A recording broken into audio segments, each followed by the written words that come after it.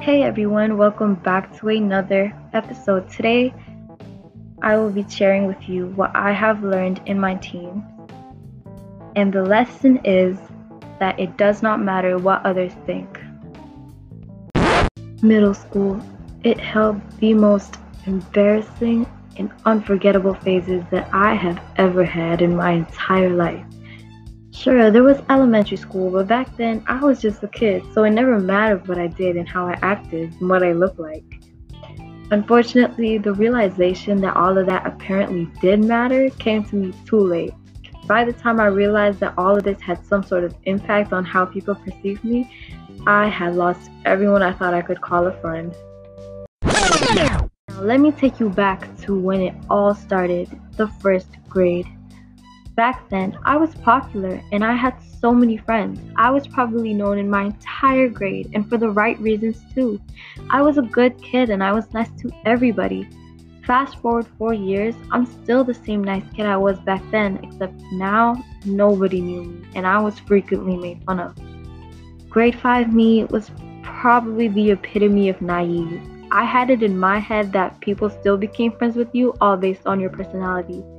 Unfortunately, kids at this age start to care a lot more about popularity and what has to be done in order to achieve it.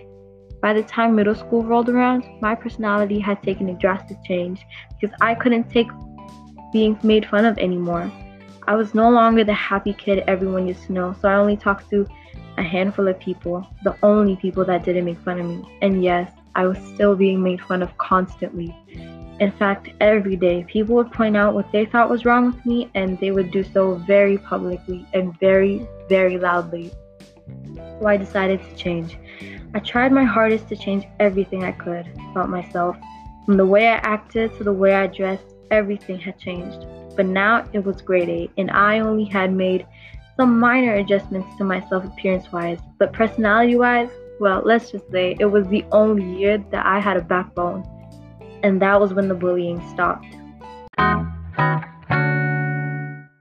High school came, and that was when I had lost my friends because I refused to change my appearance and the way I acted anymore. They always wanted me to change, and they stuck with me as long as I kept trying to fit in. But then I stopped, and when I did, they left me. And I couldn't be happier. I realized that I shouldn't have to change myself just so others could think I'm good enough to hang out with. What I didn't realize at the time was that the only reason I would get made fun of is because it bothered me. I hated it when people pointed out my flaws that had turned into my biggest insecurities, and everyone could see what they said hurt me, so they continued to do it. But now high school me knows a lot better. All of the bullying had stopped. Not because I changed my appearance or because I could sort of defend myself. It's because I stopped caring what other people thought. And when people realized this, they didn't even have the courage to say anything to me. In fact, after I had tried to talk to some of the people I used to be friends with, they ran from me. So, to conclude this episode, I want to remind you all of the message I wanted to get across. Don't ever change yourself to please anyone. You are perfect the way you are, and if someone tells you otherwise, know that they're wrong. We all were made for a different reason. We all have our own purpose, and we are all made for greatness. A great quote to remember is by a British author named Mohadisa Najumi, who said, "The woman who does not require validation from anyone is the most feared woman on the planet." Thanks for listening.